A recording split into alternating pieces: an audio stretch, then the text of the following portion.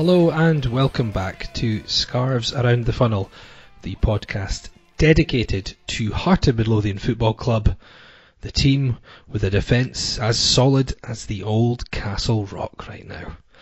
I am Laurie Dunsire, joined by a returning Mark Donaldson. Hello, that felt weird last week. Good show, enjoyed it with Bruce. Talking about the women's game and the history, listening in Denver. It just felt weird after 100 and goodness knows how many episodes. I felt like Craig Gordon's going to feel like when he eventually concedes. It's weird when you're not used to something. How Craig Gordon felt in that 100th game that he didn't play in because he was suspended after playing 99 in a row. Yeah, never mind him trying to get to 100. He's got to. My record is well, it's not a record because you've now got it. But he's got to try and eclipse that, and then he's got to. There'll be 1 week you're at a wedding in Aberdeen because that's where you always go, and I'll do it with someone else. So yeah, you have passed the torch on. It was a torch that we both held. We had one arm on each. And now you've got it yourself. But no, good show last week, Bruce. Very interesting. Didn't realise he was a B-Slack boy. And just the whole history of the women's game as the father of a 3-year-old who I'm not going to push towards a certain sport, tennis, because they earn fortunes now. But I want her to try, Eva Grace, to try as many things as possible. And football, soccer over here is huge for girls and for women. So it was interesting to learn the history of the game and how they were jettisoned for as many years. And it was an interesting question that you asked, that if that hadn't have happened, what stage would the women's game have right now? Because, I mean, they were treated like pariahs for about 50 years or something. Just really interesting. And I can't get to the show at the festival, but hopefully as many people that can do so, because I think it's very interesting. And the thing that got me was being able to sit in the main stand outside at Tynecastle and have a beer during a performance. Will be something very different in August. So good luck to the guys that are involved with that. Yeah, that was Bruce Strachan who came on last week in place of Mark, who was away at the baseball, and he spoke about his latest production, which is called Sweet FA, if you didn't listen to the show last week. So that'll be part of the Fringe this year, a follow-up to his previous play, which was A War of Two Halves, which was also held at Tynecastle. So you can follow them on Twitter at SweetFA Show, or you can visit thisismystoryproductions.co.uk, and there's more info there, and I think more info on the Hearts page and Twitter as well. Apart from missing obviously the show last week, or the podcast, we've not had a chance to speak about any games, so no. I guess we'll have a chat about the 3 competitive games and maybe one of the friendly matches as well since we were last on together. Have a look at how the kind of team are shaping up for the new season, the system, the formation, players, and we also want to have a look at the youngsters and what might happen with them. I know that's been a big focus for a lot of fans recently, especially with a few more younger players being given some game time at the start of this season, which is good to see. Possibly touch upon the crowds or potential crowds at some of the games coming up, and as always, whatever tends to crop up over the next hour or so. Okay, let's get stuck into some of the matches first of all. So since I know I touched upon it briefly with Bruce last week, but since we were on together, we've had 3 games for Hearts, of course, 3. I'm going to I just want to call it the Betfred Cup games, and I saw Robbie Nielsen called it the Betfred Cup in an interview as well. So, just call it the League Cup. League Cup, I know someone said that, just call it the League Cup, it's easier. Premier Sports Cup, but yeah, League Cup. So there was the win over Peterhead up in Aberdeenshire. There was the 3-0 victory over Cove Rangers, and then just a couple of nights ago, Hearts won 2-0 away to Stirling Albion. I'll get your thoughts generally, Mark, on the performances in the games overall, and you can give a bit more insight into the Sunderland game, because I was actually driving back from my little trip away when that was being played. But the Stirling game is the latest game, which was on Tuesday evening, and Hearts put out a strong team again, which they're gearing up for the league season and certainly that big Celtic game at the end of the month. But the Stirling team has started this season quite strongly, and they were well organised. They got men behind the ball, made it very tricky for Hearts, and broke at pace a couple of times. And it was one of these games where, Dylan BK is not a player or a name that many Hearts fans will remember fondly, given he only spent 4 months at the club and made 2 appearances in total. But he actually caused us a couple of problems, and almost got in behind the defence early on. Dale Carrick, another former Hearts player, should have scored, and I guess there was some concerns with this game. In the end, it was a fairly routine win, a 2-0 victory, but I suppose one of the concerns was with this match, Mark, and I know you weren't able to see it. Obviously, there was very little options, and I think from what I've heard that the pay-per-view that was available was not very watchable. But from what we saw, it was similar to some of the games we've seen before, where Hearts were very easily nullified, and this was obviously a League 2 part-time club. When they got men behind the ball, there was maybe not enough tempo from the Hearts players, and at times as well, I thought they maybe got in behind a little bit too simply that you would hope for against a team of that quality. Obviously, all's well that ends well, but how much do you read into these matches at this stage? The pre-season games with something to play for is what they are. They're a boost to the fitness. I'd love to think that I could remember when I believe I read the Robbie Nielsen quote about using the League Cup group stage as a platform for, I'm sure he said, like some youngsters as well as some of the other boys. And his team selection's been pretty telling, because it's as close to a first 11 as you're likely to get. There might be 1 or 2 tweaks, but it's a front 3 that you would expect to start the season. Boyce through the middle and flanked either side by Ginnelly and Stephen. I think the team that I predicted for Peterhead was actually was it not the exact 11 that I said? You nailed it. You nailed it. And the 2 games I haven't seen, Stirling and Peterhead, I have listened to the full game. I've made an effort to do that, because I think it's important. I mean, there was a couple of times last season that I didn't watch a game because of whatever reason, but I always watch the goals afterwards, but I do try and listen to the games, and it depends if your glass is half full or if your glass is half empty, and we'll get to that later. Ultimately, no goals conceded, albeit we could have done against Cove. I think it was early doors when Michael Smith, I believe, cleared off the line. They had a couple of chances. Just seeing BK and Carrick, it was a kind of it was like a room 101 of Hearts, and that might be a homework one week, a room 101 with Hearts connections of what it might have been like if wrong decisions had been made. And I think sometimes when you let players go from the football club that have come through the ranks, there must be part of you who makes a decision that thinks, have I made the right decision? But those decisions are made for a reason. I think it was Callum Morrison went to Falkirk and did well there, and you think, have we missed a trick here? But it was perfectly clear. So guys like Callum Elliott, Jamie Mole, Dale Carrick, Dylan BK as well, they are where they are for a reason. And if they were better, or more importantly, more consistent than they are, because you're still playing at a decent enough level. You're still playing pro, semi-pro football. I know that a lot of these guys are part-timers, but you're not going to get there if you're shite. So Carrick had something, but it wasn't at our level. BK, again, flashes, but just too inconsistent. And that was the issue for them. BK played twice. I mean, I think Carrick is slightly different with more than 50 appearances. I get that, but how many games do you have to see someone play before you think, or before you can make a decision on whether or not he is good enough?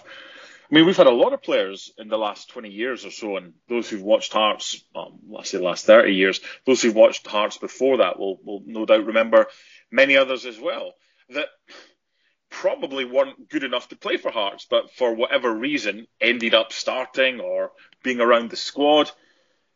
Now, how many of those players have we got? I don't know. Hopefully not too many. I have to say, I'm slightly surprised we've not been busier in the transfer market, but Again, we don't know what's happening behind the scenes. This is when agents do their business. They don't come and agree terms with the first team that wants their client. I'm one of these fans that wants things done as quickly as possible. I'm sure Robbie wants that as well, because you want your player to be able to integrate. You see the player that Celtic have just signed. They got rid of Christopher Ayer for a decent amount. They brought another guy in, but he's going to have to quarantine. So if we sign someone from outside of the United Kingdom, that's probably going to happen as well. But it's not just as easy as that. And I think it's important to see two sides to the story. We don't know the full story as to why Robbie hasn't made as many signings as I'm sure he would hope that he could have made by now. But between now and the Celtic game, a week on Saturday, I'll be disappointed if we don't have further new additions in there. But what are they looking for? Well, they're looking for a left centre back. Now, Kingsley's played there, and Cochrane's played as a left wing back, as we thought would happen. What have you made of Cochrane in the games that you've seen so far? I think he certainly looks more like a left-sided defender than a left centre-back. Although in the games in the competitive games he's mainly played on the left-hand side. They actually swapped the two of them a couple of times during the Stirling game. So Kingsley in the first half briefly went to left wing back and Cochrane dropped into left centre back, and then they did the same switch again for a brief spell in the second half. That was before Hearts did switch to a 4 eventually for the closing stages. I don't think I think he's been fine. I thought he got forward a little bit more against Stirling, but again, you've obviously got to take that into context. He's one of and he set up the goal for Pollock when he got up into the box and cut the ball back. I think he's been fine. I've struggled to say more than that. He seems to have a decent engine on him. Defensively seems sound enough. I don't think he's blown me away going forward. I think Michael Smith is, I would say, really kind of overshadowed him with the way he's been playing recently. Maybe not in the Stirling game so much, but against Cove Rangers, I mean, Michael Smith played 5 or 6 positions really well, I thought. So I think it's too early to judge. He seems a solid player. I feel like if we're going to play this 3-4-3, we might need someone else, though. I think another centre-back is a must. I guess my concern is if we play this 3-4-3 and we don't sign another left-sided wing-back, I guess it depends if we want to play Halliday there. I'm just not sure about Kingsley and Cochrane as options going forward if we're looking to attack teams with this 3-4-3. We had a discussion 3 or 4 weeks ago about Stephen Kingsley and what will happen to him this season. And if he stays fit, I'm still not convinced they see him as a regular left wing back. I think that's why they signed Cochrane. Mm-hmm. I'm not sure they think he quite has the engine to get back and forward as required. Now, I'd agree with that. Yeah, different games will require different characteristics. Some games, I'm just thinking, if you're going to play that formation, do you play it in all games? Because Ross County at home, different from Celtic away. So, we talk about formations, Laurie, and so many people just say, well, it's a 5-4-1 or it's a 3-4-3 or whatever. You look at any given game, there's loads of formations, tweaks, little things that happen. Oh, yeah. There's an attacking formation when you've got the ball. There's a defensive formation when you don't. But it's pretty easy for the two wing backs, the two left and right midfielders in a 3-4-3 just to drop back to make a 5. We saw that in I think it was the Scottish Cup final against Celtic. Yeah. But that was doable.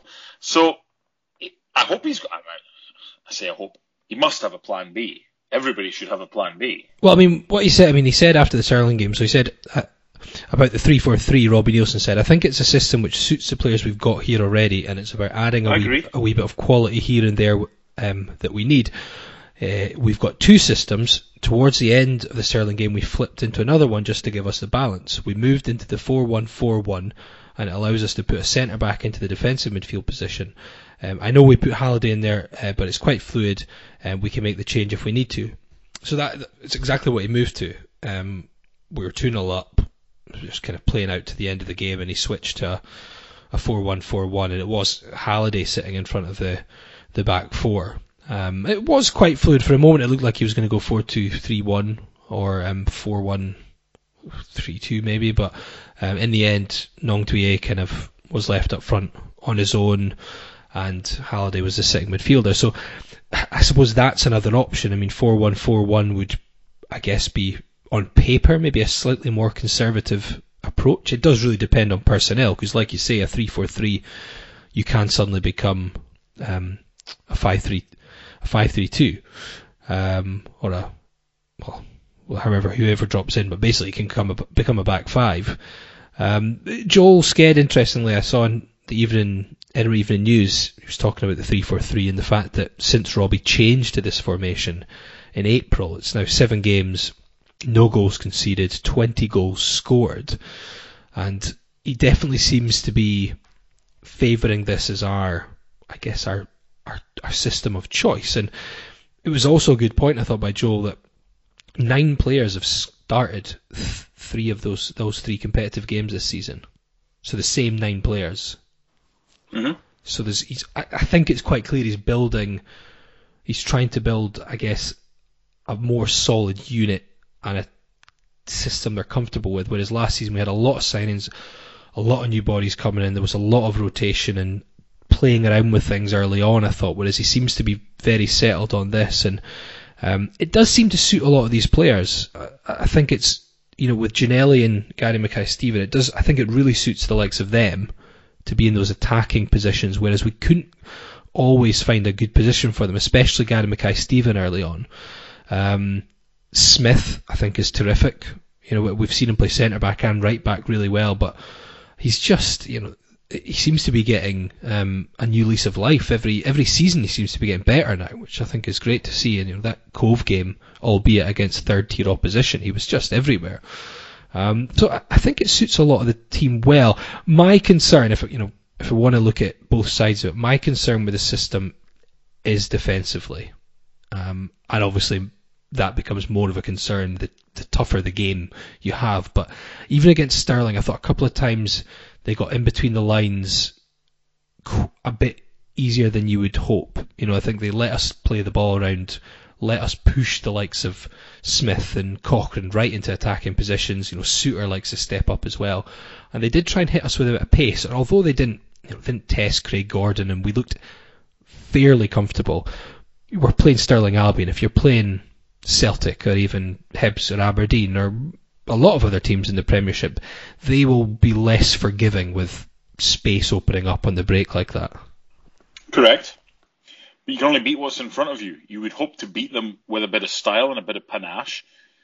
It depends on your viewpoint. It depends on if you've got this permanent kind of cloud hanging over you, and it doesn't matter what Robbie Neilson does, and you're not going to be happy till he goes, then that's fine. I saw that after the Sunderland game, and I was embarrassed by a few of the comments.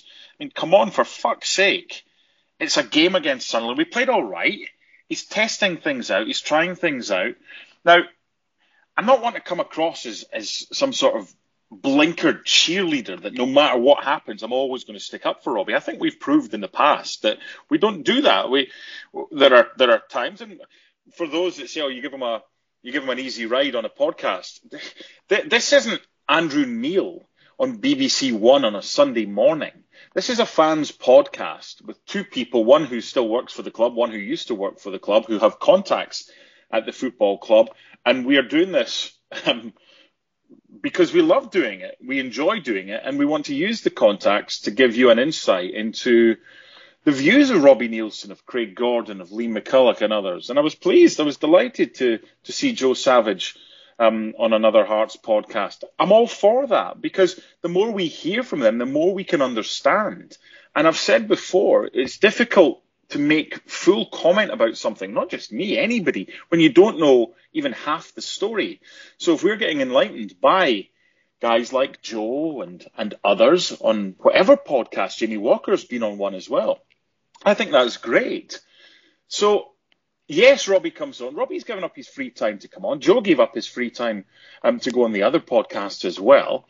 So what are you expecting from that? You expecting a grilling? Could they have had tougher questions? Well, I thought some of the questions, mine were softballs. I get that. I'm fine with that. You played the bad cop that day. I didn't have a problem with that. I just wanted at the end of that to know that I could message Robbie or Craig or whoever and say, you want to come back on? And they'd be like, yeah, fine. No problem with that. Because you could easily, you could screw things up so quickly.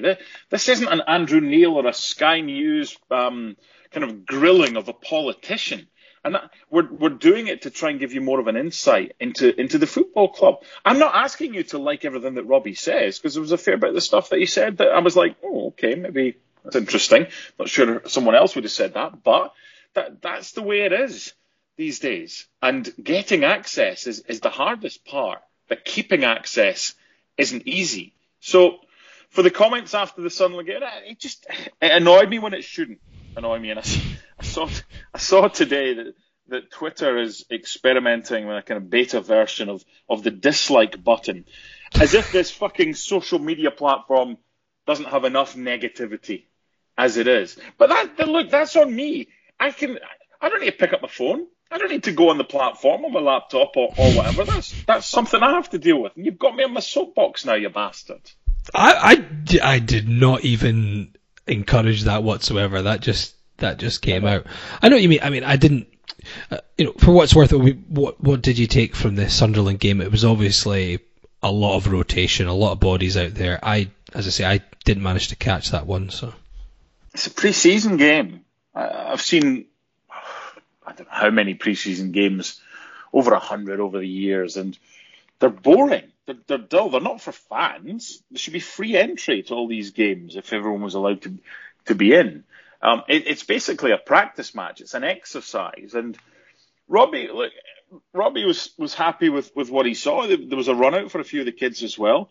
Couple of things I want to mention with regarding specifics. I think what was the chance? Was it the Cove Rangers game when Finlay Pollock had that chance and Chris Sutton destroyed him on the TV? But this is the world that we live in.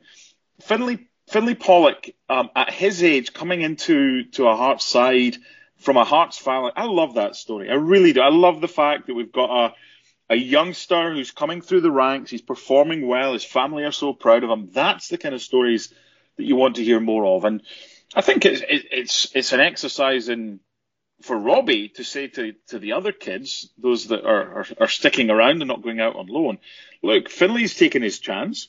So work hard to get your chance, and then when you get it, try and take it, because it'll not just, I hope, be a case of we're going to put you in for one game and give you 50 minutes at the end, and if you don't score or perform well, you'll never see the first team again.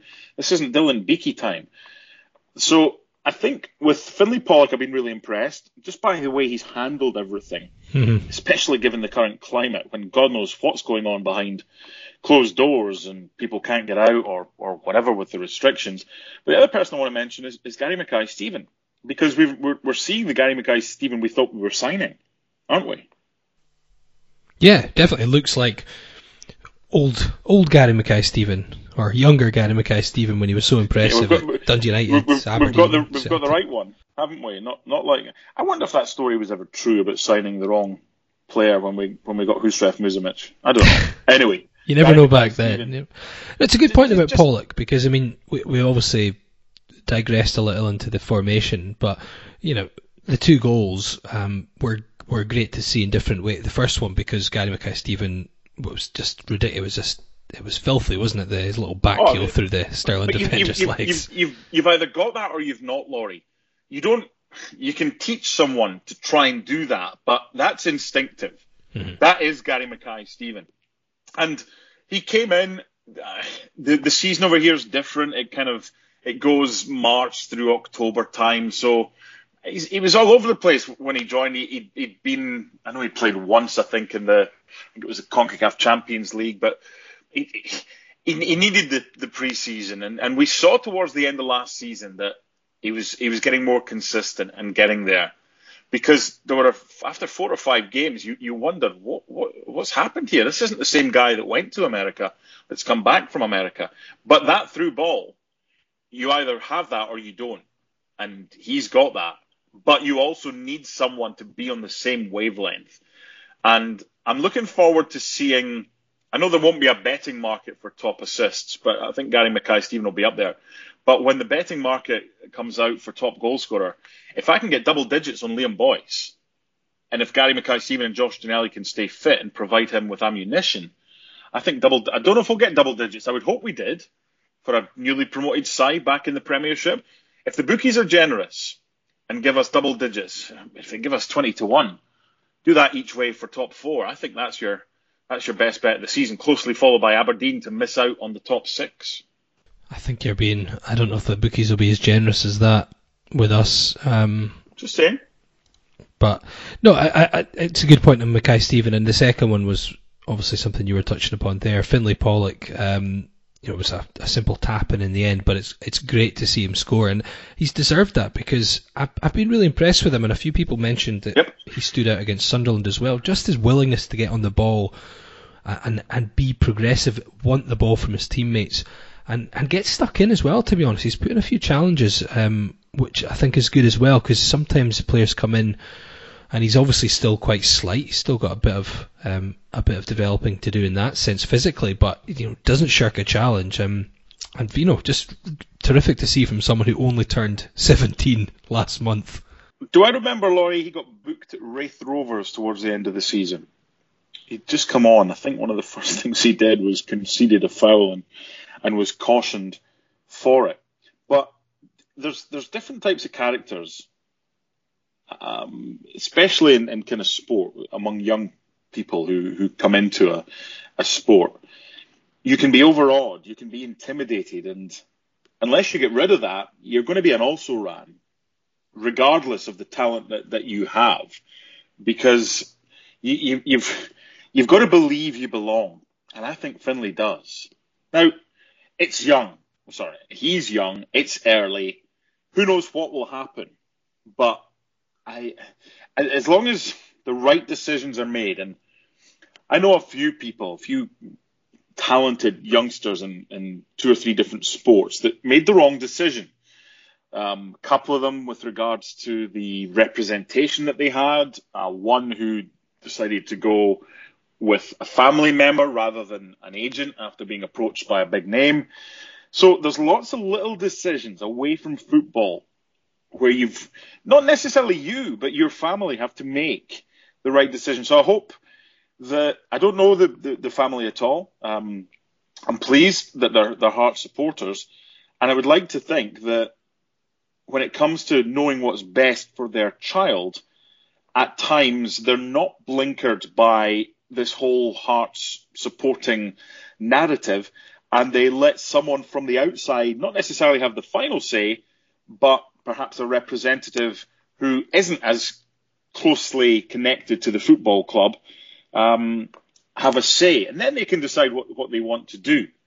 Because from what I've seen so far, I love this kid. You spoke about the youngsters and obviously Pollock especially. So I thought it'd be quite interesting because I know a lot of people are talking about, Robbie's mentioned they're weighing up options to send players out and they might play. I know people quote him on the amount of games he said and say, well, not everyone plays that, but basically we'll send them out to a lower league team. Will they play more games or do we keep them here and they'll maybe play a handful and be backup?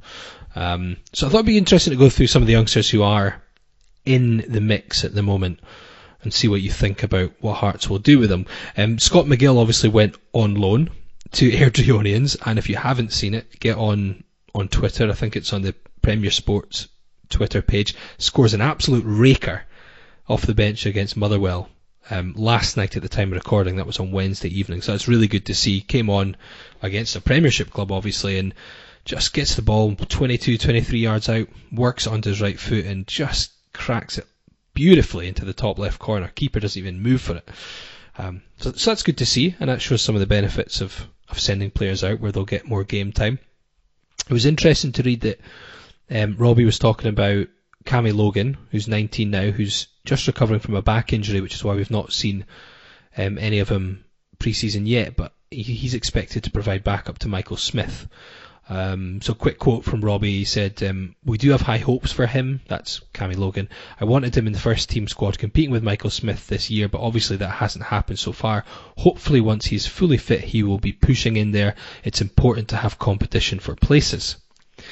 So obviously remember, Jamie Brandon's out, he got a ruptured cruciate knee ligament, so he's out till later in the year. I think it's like October or November time.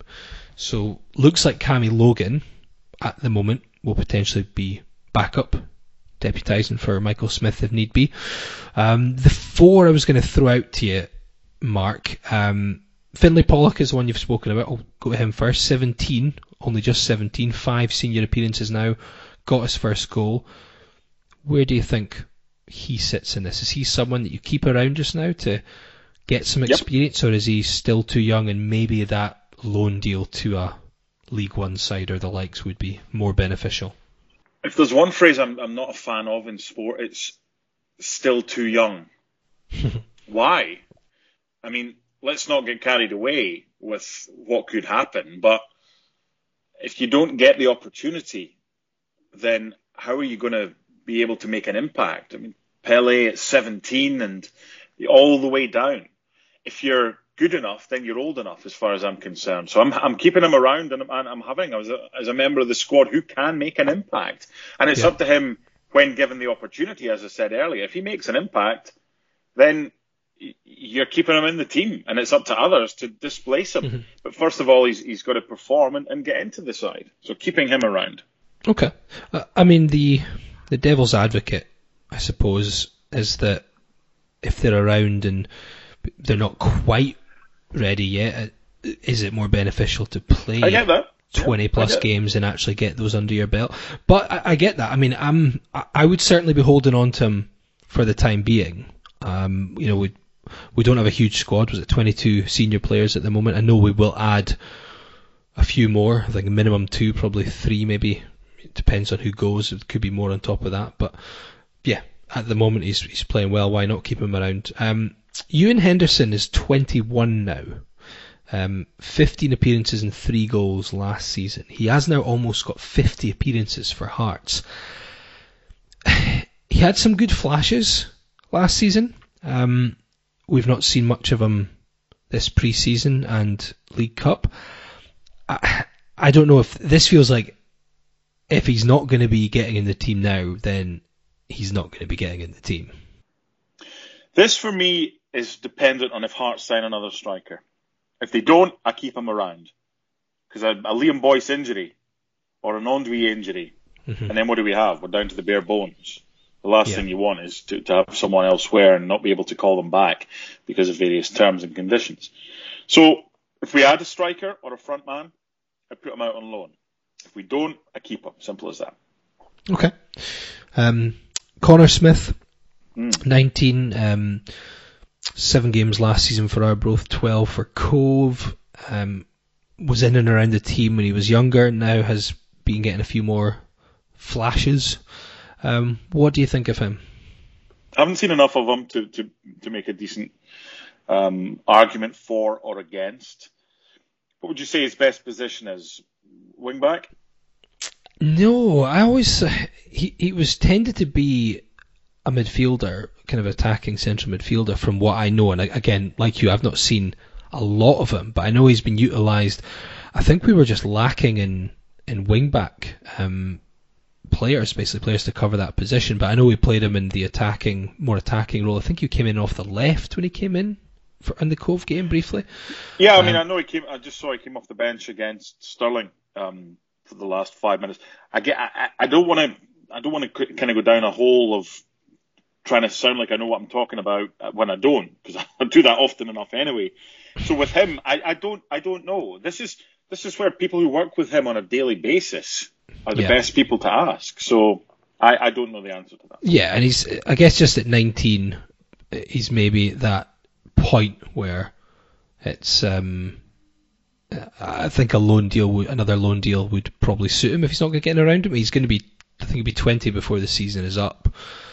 He also got 19 games in total last season is decent. So I would probably be leaning towards a loan deal from what I've seen from him so far. we'll see what happens. I don't know if the interesting one is another that neither of us can claim to have seen much of, but I thought worth mentioning because he got his first team debut against Cove. 17-year-old Aidan Denham. He has been talked about before, and one of the reasons I mention it is because he was the player that Ryan McGowan picked out when we were chatting on WhatsApp. Obviously, when he was training with the Hearts younger players last season, when he was keeping himself ticking over when he was back over in Edinburgh, that was the player that stood out for Ryan. So just interesting to see how he develops, because he's obviously now on the fringes. Was he one of the 5 that signed the new long-term deals relatively recently? I don't think they were long-term, but they were professional kind of deals. Yeah. And maybe they were the 15 to 16-year-olds that kind of put pen to paper. He was one of the players that signed, but yeah, I think it was. I'd need to go and double check, but I think they were maybe all given possibly 2-year deals, or it was yeah, they were given professional contracts. Yeah. So Aidan's a central midfielder, isn't he? Again, he from what I understand, he can play in there, but can play off the wide area, so more of a inside forward attacking midfielder. What do we do with players like that? Because putting someone out on loan sounds as though that's a decent idea, but you've got to put them to the right place. You've got to put them to the right club. If I knew that Aidan was going to be playing every week, I'd send him out on loan. But it's very difficult. I mean, we're not like one of the big clubs that say, well, if you want him on loan, you've got to pay all his wages, you've got to guarantee that he starts a certain number of games if he's fit, and all sorts of terms and conditions. I would like to think that Aidan Denham, I would like to see him have certainly 6 months, take him to January in League 2 and see how he gets on there, if he's going to play, because he's I don't know, 5th, 6th, 7th choice when everyone's fit of getting a game. So that's when I think the loan system can be beneficial, if you can place them in the right place. And I like what they've done with Harry Stone. They started him out non-league, then they kind of moved him up the football ladder, and now he's in the championship with Partick. That's the right way to do it. If you've got someone already in place like Craig Gordon, that he's not going to start. I'm sure they could recall him if Craig got hurt or whatever, and I hope he doesn't. We've still got Ross Stewart. Ultimately, Ross Stewart's a placeholder. He's there in case something happens to Craig. Harry's away getting experience. Whenever Craig hangs up his gloves, which I don't think it's going to be any time soon, then Harry will come in. So that's something that they've got a plan for, and I agree with that. With Aidan Denham, again, I don't know. I don't know what the situation is, Laurie. I'm not up to speed enough with the Colts. I know the B team is playing in the kind of championship through League 2 trophy, or whatever it's called these days, that we never played in because it didn't exist last year. But there is a B team. Is there a reserve league or an under-21 league still going, or what's it called? No, but I know that Joe Savage had mentioned it's something that they would like to see return, and if it doesn't, they will organise sort of unofficial reserve stroke B team matches. Rangers did that a couple of years ago. I think it was a couple of years ago. I don't think they played in the actual reserve or under-21 league, and they just played friendlies against teams from Europe, a lot of English teams and whatever. And it's funny, we're talking about what should we do with certain players. I think it's really interesting that Kai Kennedy is gone to Dunfermline on loan. I think he'll be the best player in the league. He's a super player. Yeah. I think he was at Wraith last year on loan. And they've already turned down a couple of bids from West Ham for him. So it'll be interesting to see what he does at Dunfermline, because if he plays to his capabilities, then he should be head and shoulders above a lot of the other players in that league. But that's a decision that they've taken. Rangers, if he stuck around, he would probably be on the bench on a few games and might get on. But is that the best use of his time? Is that the best way to prepare a player for the rest of his career? I want miles on the clock. If I'm a coach, if I'm a manager, I want my players to be out there. If I know that they're only going to get 10 minutes here or there, it's not really any use to me when I know they could be playing 80 or 90 minutes, maybe at a lower level, but give me the experience any day over a 10-minute run out. That's my thought about all that. That takes me nicely into a quiz of sorts. Oh, okay. Trying to keep it relevant, talking about younger players and pathways, journeys to the first team or for their careers. What I've done this week, I have got 4 players, and I'm going to give you their kind of story or part of their story without telling you who they are. Okay. Some kind of a bit of variety in their own journeys in football. And are they all at Hearts just now? No. I thought it'd be a bit too easy if I did that. So this is 4 players who have played for Hearts at some point in their career. Before we do that, I'm going to throw a totally left field question at you. Okay. Off the top of your head, which player was the last player to score a competitive goal against Craig Gordon in a Hearts game? My apologies. I know it, unfortunately, because it was in my commentary notes. It was Jason Cummings from the penalty spot. I'd forgotten. Yeah, I'd forgotten. In the Dundee game, I couldn't even remember. Start of March. It was a while ago now. Yeah, 6th of March. He got a penalty after we were 2-0 up. Anyway, the last player to score against Hearts competitively, all in, because it wasn't against Craig Gordon. Well, they scored against Ross Stewart, didn't they? Was it the Queen of the South game? Yep. Yeah. Andy Irving. Oh, the own goal. Yeah. Yeah, so it was. That's a good one. Right. This quiz. I've got 4 players, so I'll give you their story, and then don't tell me the answer straight away. I'll come back to them after I've done all 4, so those of you who are listening can play along, and we'll see if you can get them. It'd be interesting to see how obvious it is and how different these players' kind of journeys were. So let's go. So Player A. Player A came through the ranks at a 3rd division side, made almost 40 senior appearances for them over 2 seasons before being purchased by Hearts at the age of 18 for £30,000. He was actually 20 before he made a debut for Hearts, and had only got 4 starts for them by the time he was 21. Went on to play 95 times, scored 13 goals, and has played most of his career in Scotland with a brief spell in England. So that's Player A. Player B. Got that one. Yeah, Player B came through the ranks at a top-flight Scottish club, but ended up moving to England at 19, but only spent 1 season there before returning to Scotland, and over the next 7 years would spend more time in the 2nd tier of Scottish football than the top, and at 26 he was playing 2nd tier football when he was signed by Hearts.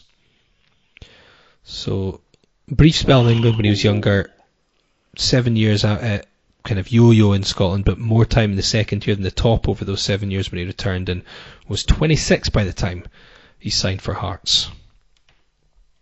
Okay. Player C signed for Hearts at 16, made his debut at just 17 years old, got his first goal at 18, and actually made his 50th appearance just a few weeks after his 20th birthday.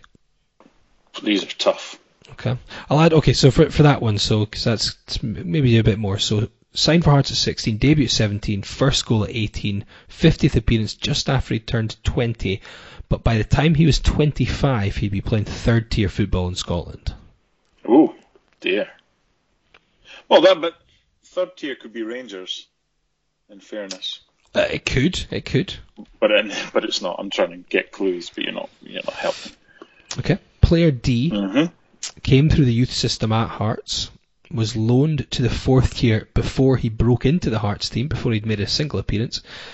Didn't actually make a senior appearance until he was 20. Even then, he was loaned out again, this time to the 2nd tier, at 22. Still only had 26 senior appearances for Hearts.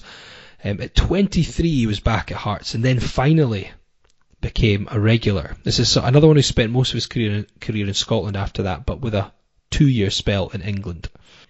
I'm going to be 1 for 4 here. Okay. Well, I can maybe give you some tidbits as we go through to see if you can. Okay. So player A, so I think you've got this one anyway because there was a bit more specifics in this one. So I got it from the transfer fee. right, okay. So came through the ranks at a third division side, almost 40 appearances there before Hearts bought him at the age of 18 for £30,000. I probably should have said the transfer fee then. Thank you for doing so, otherwise it would be 0 for 4. So it is... David Templeton. Yes, it is. 95 appearances, 13 goals. Yeah, he's one of those, I remember us signing him and then he just went off the radar for a while until he suddenly popped up with a sub-appearance, but that was after the age of 20, so a bit of a slow burner, but we're talking about Finlay Pollock coming in at 16 and already impressing at 17, that's a bit different. Anyway, player B came through the ranks at a top flight Scottish club, ended up moving to England at 19, only spent one season there before returning to Scotland. Over the next 7 years would spend more time in the second tier of Scottish football than the top, and he was 26 playing second tier football when he was signed by Hearts. It's not Ryan Stevenson, is it? No. More successful at Hearts than Ryan Stevenson. That's all I got. I don't know. Let me see, what else can I give you? Most of them are too obvious. Let's see. Give me his surname. Okay, He's actually got 2 league titles in Scotland and 3 major cups as well in Scotland to his name now. Is it someone at St Johnstone? He was at St Johnstone when Hearts signed him. Oh, okay. So someone we got from St Johnstone.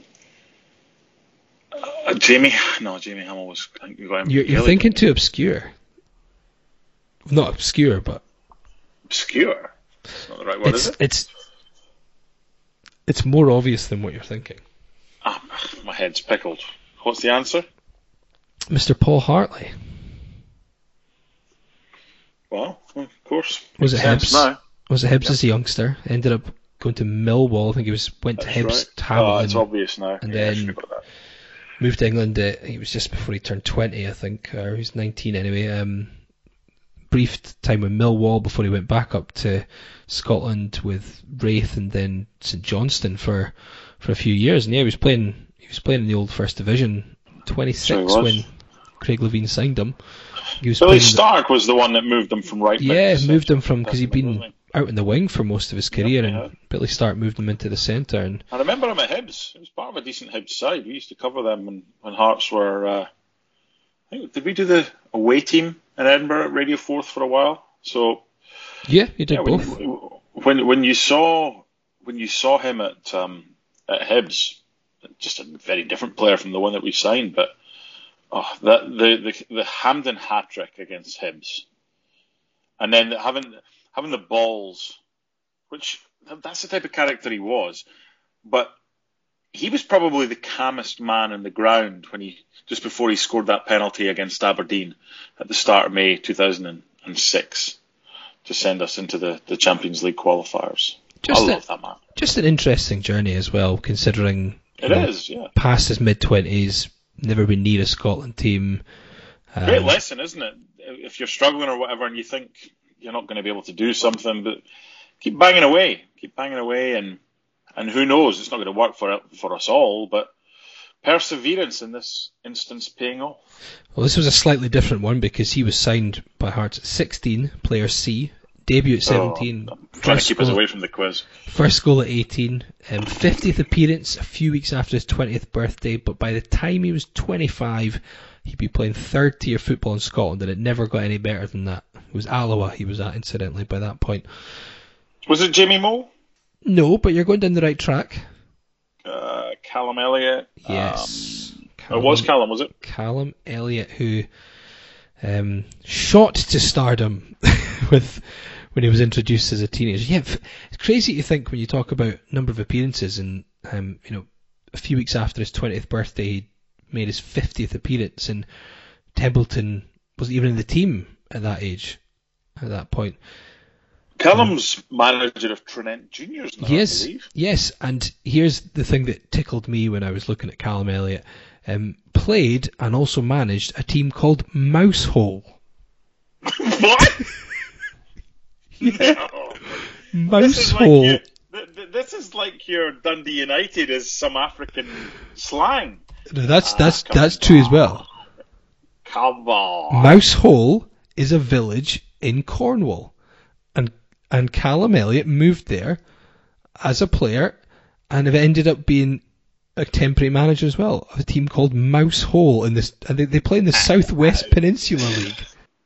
I'm not debating that, but surely, given the proximity to France, it would sound better being called Muséol or something like that. Well, look, listen to this. What? I just typed in. I just typed in the search, and the two stories that come up are Callum Elliott leaves Mousehole in good shape.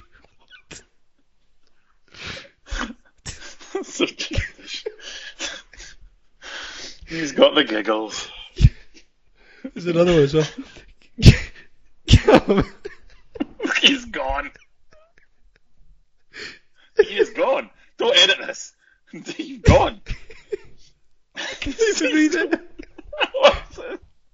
What? What could it possibly be? It's not even that funny now. What? Callum Elliott ready to take Mousehole to the next level.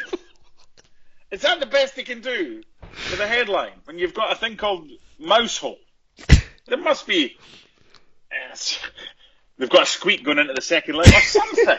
There's just cheese or something. I mean, I'm still coming to terms with the fact I don't know if it appears on anybody else's Wikipedia page, but there is a section on Callum's Wikipedia page that simply says Žalgiris Vilnius and Alua Athletic. I mean, those two. I'd forgotten he had a season over in Lithuania before he went to Alua, but Mousehole's tops the lot. I just like how there's a London Hearts page that says players who've played for both Hearts and Mousehole. Mousehole. Surprisingly, there's only one. We need to send one of them on loan. One of the boys earlier that we were talking about. Loan to Mousehole. Yeah. Oh dear. Yeah. Anyway, Jesus. So that was Callum Elliott. Okay, player D. That's funny. Can't top Mousehole. Came through the youth system at Hearts. That's the title of this podcast. Isn't it? Loaned to the fourth tier before he broke into the Hearts team. Didn't make a senior appearance until he was 20. And even then he was loaned out again, this time to the second tier, and he was 22 when that happened. So he came back to Hearts at 23 when he finally became a regular. Another who spent most of his career in Scotland with a couple of years in England. I don't know the answer to this, but I find it interesting that someone's gone out on loan twice. Yeah, and it is. Hasn't. I can see that happening. It happens down in England quite a lot. But once you get to a certain age, at a team like Hearts, you've got to think, I'm not going to make it here. So to become a regular, whoever this player is, and I don't know, and I hope you're going to tell me, that's something that doesn't happen very often. Yeah, it's quite interesting because, and I just said about Ewan Henderson because he's 21, and I'm thinking, right, it's now or never. If you're not a regular now, that's it. But this player went on loan to Cowdenbeath before he was in the Hearts team, but then after a couple of years in the Hearts team, was loaned to Queen of the South. It wasn't Jason Thompson, was it? No, right position though. A right back. Wasn't Lockie? Was it Lockie? No. I don't know. Who's a Cowdenbeath? Callum Patterson? No. This is going to be like the Paul Hartley one when it's too obvious. Robbie Nielsen? Yes. Yeah. I mean, he was loaned to Cowdenbeath in season 99-2000, and then I think he played 26 times for Hearts, but then we loaned him in 2002 to 2003 to Queen of the South for I think it was the second half of the season, because he won the Challenge Cup there. So it's interesting he got a loan to the second tier at that point. Something you kind of forget about, and obviously went on to play almost 200, but one game short of 250 appearances for Hearts, club captain, Scottish Cup winner in 2006, then got moved to the English Championship, played with Leicester, of course, and got himself a Scotland cap. So that's another kind of interesting pathway, if we want to call it that. Mm-hmm. Yeah, and as Robbie said, with us, he wasn't the most talented player, but like in management, he knows you kind of got to go that extra step at times. If you don't quite have the ability of others, there are other ways that you can make up ground by doing certain things. So interesting career, and ended up at Leicester, of course. So yes, yeah, good quiz. That didn't end up at Mousehole though. Let's go, Mousehole.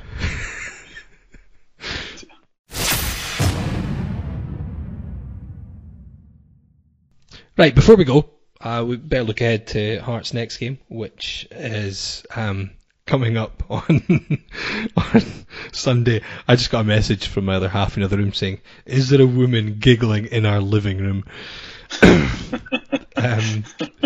Yes, it probably sounded that way. Hearts play Inverness Caley Thistle on Sunday, tea time kickoff, live on Premier Sports in the Premier Sports Cup. Group already won. Followed by the draw? Yes, followed by the draw for the next round. So group already won, thanks to results going in Hearts' favour and having won 3 out of 3. So they will qualify for the second round, regardless of what happens on Sunday. However, there is a chance if they can get a fourth win to be seeded, and it could come down to goal difference, as one of the 3 best group winners who then go into the mix with the European teams, the Scottish teams who've been in Europe, I should say. We're not throwing European teams into the Premier Sports Cup. Mousehole will be at home. God, Mousehole will probably be in that. It's the Tunnocks Caramel Wafer Cup still, is it? They throw in English and Welsh teams and stuff. You're still calling it the Skull Cup for the League Cup, so I don't know if you're the person to ask. CIS Insurance Cup. Anyway, looking ahead to this on Sunday, Mark, I don't think it's going to be a case of... well, Robbie said this. It's not going to be a case of him throwing out a second string. And I think one motivation will be to win the group and obviously be seeded. But I think the bigger motivation here is momentum ahead of the Celtic game. Keep the confidence going, hopefully keep the clean sheet and winning run going, and keep building ahead of that big game the week after. Yeah, I think proximity of this game to the first league game it determines what we do. If it had been a midweek game prior to a league opener or prior to a league fixture at the weekend, I think it's a different story, especially if you've already qualified. But you just don't want to provide anyone with any ammunition that they can have a go. You want to go in to the Celtic game building on momentum, 4 wins, 4 clean sheets, ideally. So I think he'll make 1 or 2 changes. I don't think he'll make wholesale changes. No. Craig will want to play, of course, because he wants this streak to continue of not just clean sheets, but also games played, because he's desperate to reach 100. So you're going to have our best goalkeeper in goal. And I don't see why you wouldn't keep going and persevere with the things that are working. And middle to front, why give someone an opportunity for a run out? You could do that for the last half hour. But why do that from the start when you've got something that's working? You've got Ginnelly on one side, Mackay-Steven on the other, Boyce through the middle. So I've got 4 of my starters already. I've got Gordon in goal. I've got Boyce, Mackay-Steven and Ginnelly up front. He may play Nondouillet instead of Boyce. Again, no issue if he does. But I just think with that, if you've got something that's working, why would you change it slightly, knowing if you can get that momentum to go into the Celtic? Because that'll be the 3 that start against Celtic. Yeah, the only reason you wouldn't do it is knocks and niggles and bumps, bruises and injuries or whatever. But as I said, there's 6 days between the Inverness game and the Celtic game. So as far as the middle of the park, I'll be intrigued, to see in his heart of hearts how many players he thinks he's got penned in, not penciled in, but surefire starters for the Celtic game. What do you reckon? You reckon it's maybe 9, possibly 10? I think you've hit the nail on the head with the middle of the park thing. I think, assuming everyone's fit, it's Gordon in goals. It's going to be the same back 3 we've seen. Suter, Halkett, Kingsley. Likely. It's going to be Cochrane left, Smith right. It'll be GMS, Ginnelly flanking, Boyce up front. The middle is the interesting part because Halliday was terrific against Cove, but I thought the midfield was our weakest part of the game against Stirling. Him and Haring, and I think McAneff hasn't quite got going yet in the early games this season. So I would suggest that I would have probably leaned towards it being Haring and Halliday before the Stirling game. However, I thought it was a kind of weaker area of the pitch in that particular match. So it is an interesting one because I would have probably gone with Haring and McAneff at the start of the season before we'd played any of these cup games. Now I just don't know. I think Haring will be important to be in there as the kind of the more defensive, the one who'll mop things up, who'll read the game and will kind of cover the back three a bit more if need be, especially against Celtic, who despite their woes will be one of the more threatening sides we'll face. But who he partners, I don't know. I really don't know. I think this weekend could play a big part in that. Is Halliday against Celtic a card waiting to happen? Potentially, but you could counter that with, will Halliday against Celtic be as up for it and as keen to impress and as, potentially a big player in a game like that? He'll know what it's like. He won't be overawed by the situation. It could go either way. It could be he gets too enthusiastic and throws himself into a challenge. I really don't know. I think that's the only area where it's tough to call. I would say 9/10 of his starting 11 for Celtic. I would guess Robbie would right now have in his mind. I think that might be the only area where it's possibly going to be decided by how things go on Sunday. Plus, there's the opportunity. If I'm the boss, I'm saying to maybe a couple of fringe players, if I give them a chance on Sunday, look, I've made my mind up on the majority of the team, but the area you play in, I'm still not convinced. Let's see what you got. Play your way into my team to face Celtic. Mm-hmm. So that kind of thing happens. It happened in the Euros.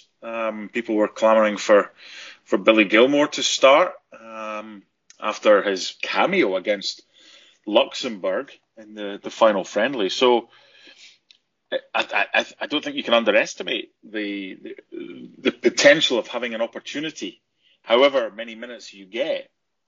But some people can open doors, but it's up to the people going through the doors to take the opportunity.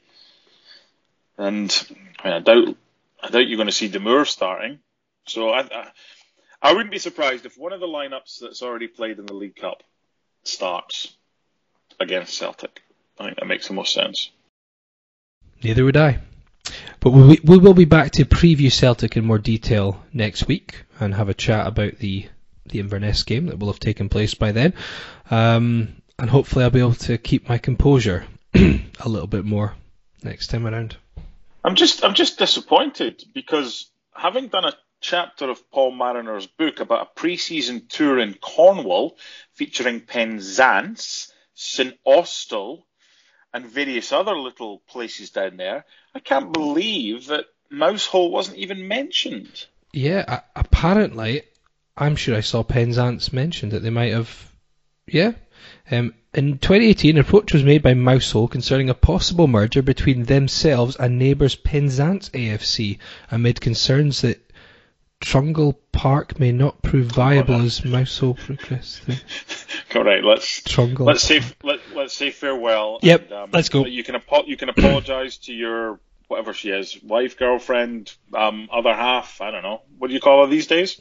She'd want to be called the wife, but it's not true. So. Oh, are you under P, son? Are you under P? Let's not go there. Let's get back to Mousehole. Back to Mousehole. He's under P. I'm going to leave it there. There's the grenade, son. I hope she's eavesdropping on this. What are you talking about? Right, I'm ducking out. See you next time, guys. Here comes the... Go and play Angry Anderson suddenly as the going out tune for Scott and Charlene's wedding. Piss off. Oh dear. Oh, I think I smell a rat. Oh, I think I smell a rat.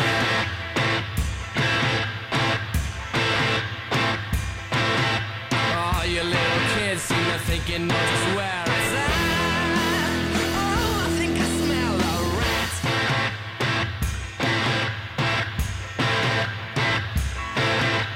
Walking down the street, carrying a baseball bat. I'm going to be that because I'm not from here and call it Mousehole.